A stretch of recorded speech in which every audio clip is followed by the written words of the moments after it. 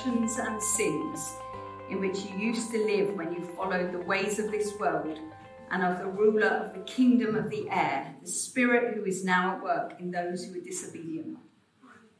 All of us also lived among them at one time, gratifying the cravings of our flesh and following its desires and thoughts. Like the rest, we were by nature deserving of wrath. But because of his great love for us, God, who is rich in mercy, made us alive with Christ, even when we were dead in our transgressions. It is by grace you have been saved. And God raised us up with Christ and seated us with him in the heavenly realms in Christ Jesus, in order that in the coming ages he might show the incomparable riches of his grace, expressed in his kindness to us in Christ Jesus. For it is by grace you have been saved through faith. And this is not from yourselves, it is the gift of God, not by works, so that no one can boast. Lord Jesus, we thank you for your amazing mercy, love and grace. We thank you that it is because of who you are that you saved us, not because of who we are. I just pray this morning that as we look at your word, that you would speak truth into the hearts of each one of us, Lord. Not that it would be just a bunch of words coming from me, but that you, the God of all creation, would speak truth into the hearts of each person this morning. In Jesus' name, amen.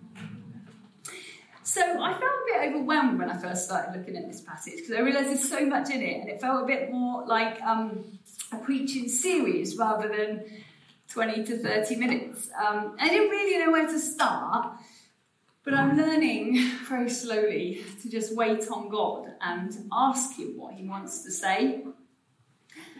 That's a difficult process for me, to patiently wait on God. If you know me at all, I'm a planner. If you don't know, Clive and I teach fitness and martial arts, and if you were to ask any of the people I teach, they would probably tell you that I prepare about 3 hours of material for an hour's lesson. Sometimes I try to get it all in as well. And so waiting on God, I find really hard. And as this week was ticking by, I was like, I still don't really know what you're saying, God. And kind of thinking, oh, how's it going? And I was like, well, it's fine. I don't know what I'm going to say, but it's fine. And then towards the end of the week, I thankfully felt like God said 3 things to me. So however long that takes, these are the 3 things that I felt like God wanted to say to us this morning through this passage. And they are: 1, remember what you were saved from. Remember who saved you, and remember how you were saved. And the thing I love about that is that ultimately that's the gospel message, isn't it? The very message that we're called to recognise and to share with others, share with the whole world, what our lives were like before and who it was that came and saved us. God came and saved us from that life. And this is dangerous because this isn't in my notes. I just want to say to you this morning, if you're here and you don't know Jesus as your Lord and Saviour, please just open your hearts this morning, because I feel like this can easily be a moment where you go, oh, someone's just going to stand up there and preach now, I'll just think about something else. But I feel like the gospel message is that life without Jesus is a mess and without real hope, and that Jesus brings hope to a lost and hurting world. And so when we look at what we were saved from, the reality is we were saved from death. We were dead in our sins, spiritually dead. And you might think that that language is a little bit dramatic, but that's what the Bible says. And dead people are unable to help themselves or fix their situation. And the same is true for those living without God. Romans 6:23 says, for the wages of sin is death.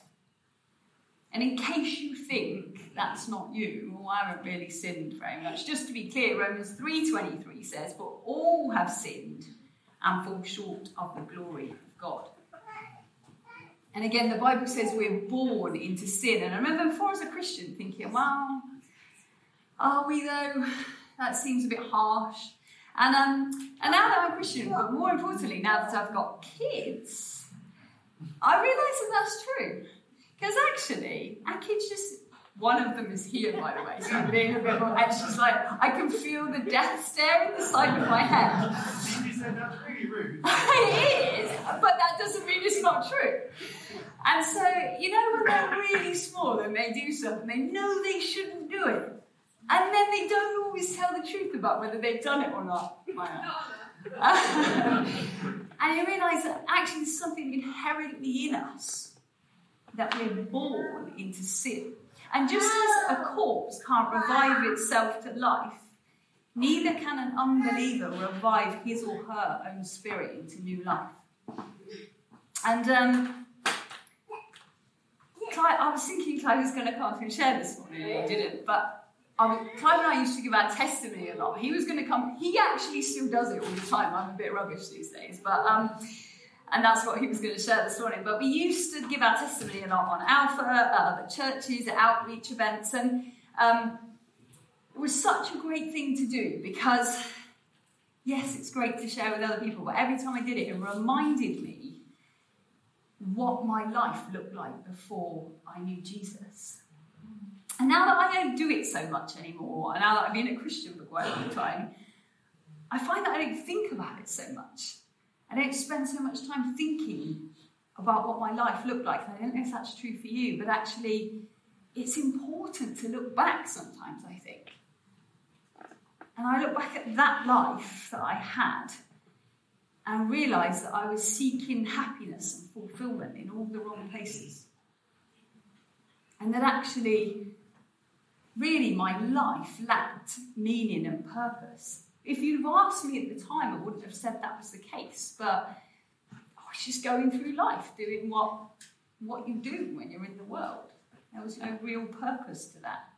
And it was just about me doing things that I thought would make me happy, and generally didn't. And again, without real hope. But you know what? Even in all that, I wasn't looking for Jesus. I didn't want to be a Christ follower. I say I wasn't looking for Jesus, more than that. I was actively not looking for Jesus, not interested at all. And when I think about that stage, I remember some of our friends coming out. Well, they weren't my friends at the time, so they're our friends from Canada, Mike and Robbie, who actually were involved in leading Clive to Christ. So I didn't really like them very much, and that was where it was at when they came over to visit us. And I remember being in a bookshop somewhere, and one of them talking to me about trying to reason with me from the Bible, and me just saying, but I don't care because I don't believe the Bible. And that's where my heart was. And so I was definitely dead in my sins. I was busy following the ways of the world. I wasn't interested in finding out about Jesus. Certainly wasn't interested. So I couldn't save myself, but I didn't even want to be saved. I wasn't even interested in being saved. And so to talk about God lifting us out of us being dead and him making us alive, that was so true for me. He lifts us out of the slimy pit and places our feet on a rock. That's what the scripture says. I didn't deserve it. I hadn't asked for it. But God had already chosen me. Dead in even when we were dead in our transgressions and sin, God makes us alive in Christ. Which leads us nicely on to remember who saved you. And it sounds a bit geeky, but I love the language of this passage because it's all about what God has done. And so often, and again, I could just be talking for me now, we make it about ourselves. And even sometimes we can talk about that and say, oh, I've decided to become a Christian. And actually, God chose us. He made us alive with Christ even when we were dead. He raised us up with Christ and seated us with him in the heavenly realms in Christ Jesus. Why? Well, Ephesians 1:4 says, "For he chose us in him before the creation of the world to be holy and blameless in his sight." God didn't just choose us in that moment, but before the creation of the whole world. That blows my mind. My other daughter, who's gone out, she does this thing at the moment. So she's only 8. She just stops and goes, "Mind blown." I don't know where she's got it from or why she does it. But when I was doing this, it just made me feel like that. It's like, God chose me before the creation of the whole world. It wasn't an accident. And for me, that means there's no avoiding it. So while I was busy going, "I'm not doing that," God was going, "We'll see."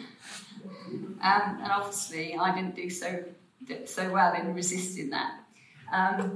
But he chose us.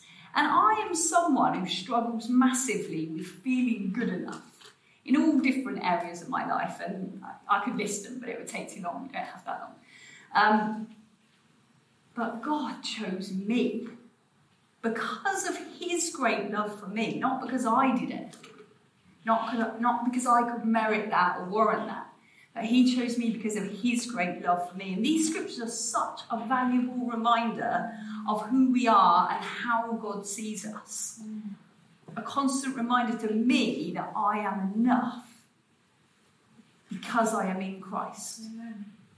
And that you are enough because you are in Christ. It's not because of your job or your parenting skills, or how you serve others, or even how you serve God. It's because you are in Christ. And sometimes that last one is my sticking point. Because I kind of go, well, if I'm serving God, God will be really pleased with me. And that would be great. And so someone asked me, "Can you help with this?" I go, "Yeah, I help with that. And I help with this." And I don't really have time, but I help with that as well. But actually, because you are in Christ, you are enough. And there's these song lyrics from a song called Jireh by Elevation Worship that I love. Don't worry, I'm not going to sing. No one needs to hear that. It says this: "I'll never be more loved than I am right now. I wasn't holding you up, so there's nothing I can do to let you down. It doesn't take a trophy to make you proud. I'll never be more loved than I am right now."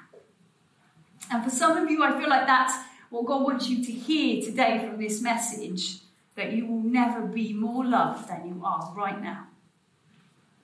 There's nothing else that you could go away and do today that will make God love you more than he does right now.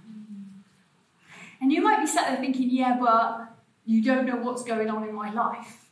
You don't know what I said to someone yesterday. You don't know what I did. You don't know the sin that I'm living in." God will still say to you, you will never be more loved than you are right now. Amen.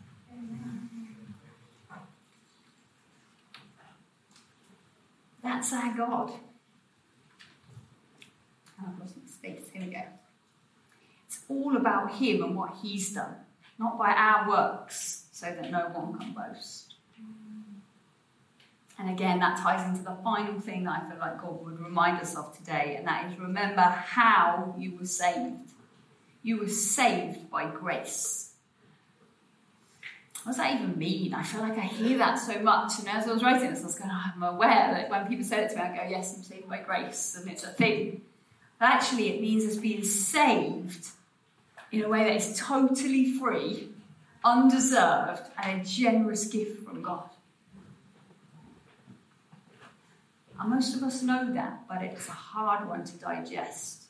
But you know what? We didn't earn our salvation, which would suggest we can't unearn it.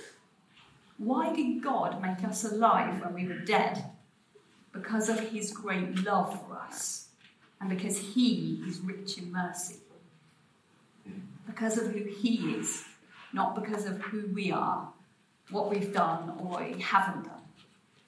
2 Timothy 1:9 says, he has saved us and called us to a holy life, not because of anything we have done, but because of his own purpose and grace, This grace was given us in Christ Jesus before the beginning of time.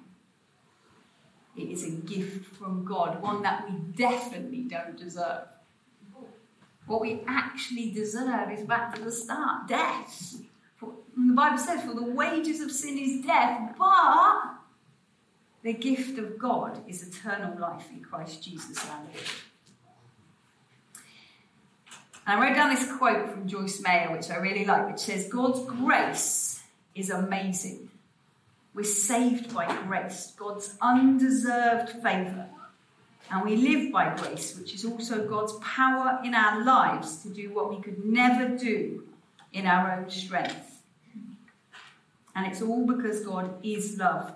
And he loves us unconditionally, constantly, and completely. Unconditionally, constantly, and completely. And because of this love, God never just does the bare minimum.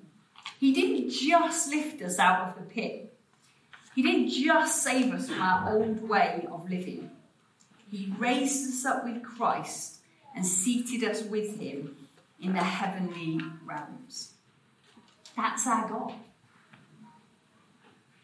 Our God who can and does do immeasurably more than we could ever ask or imagine. And so, in practical terms, I guess my question for us all today is, are we walking through life with spiritual amnesia? Have you forgotten what your life was like before you knew Jesus? Have you forgotten who it was that came along and saved you and how he did that? Have we forgotten how different our life is now that Jesus is our firm foundation? And I felt challenged by that when I was writing this, because I was like, yes. I forget, because this is my life now. But I forget what my life was and what my life could be. And on those times where I question everything, which is quite often, actually, what does life look like without Jesus? Empty and hopeless is normally the conclusion I come to. Do we really spend enough time meditating on these truths? So my final roundup for today is called Remember, Remember, Remember. And it's nothing to do with the 5th of November. So first, remember what you were saved from, because it reminds us and causes us to give thanks and to worship. Remember who saved you, because God deserves all the glory. And remember how you were saved, because then you remember that you can't earn salvation or God's favour. It is grace. It is a free gift.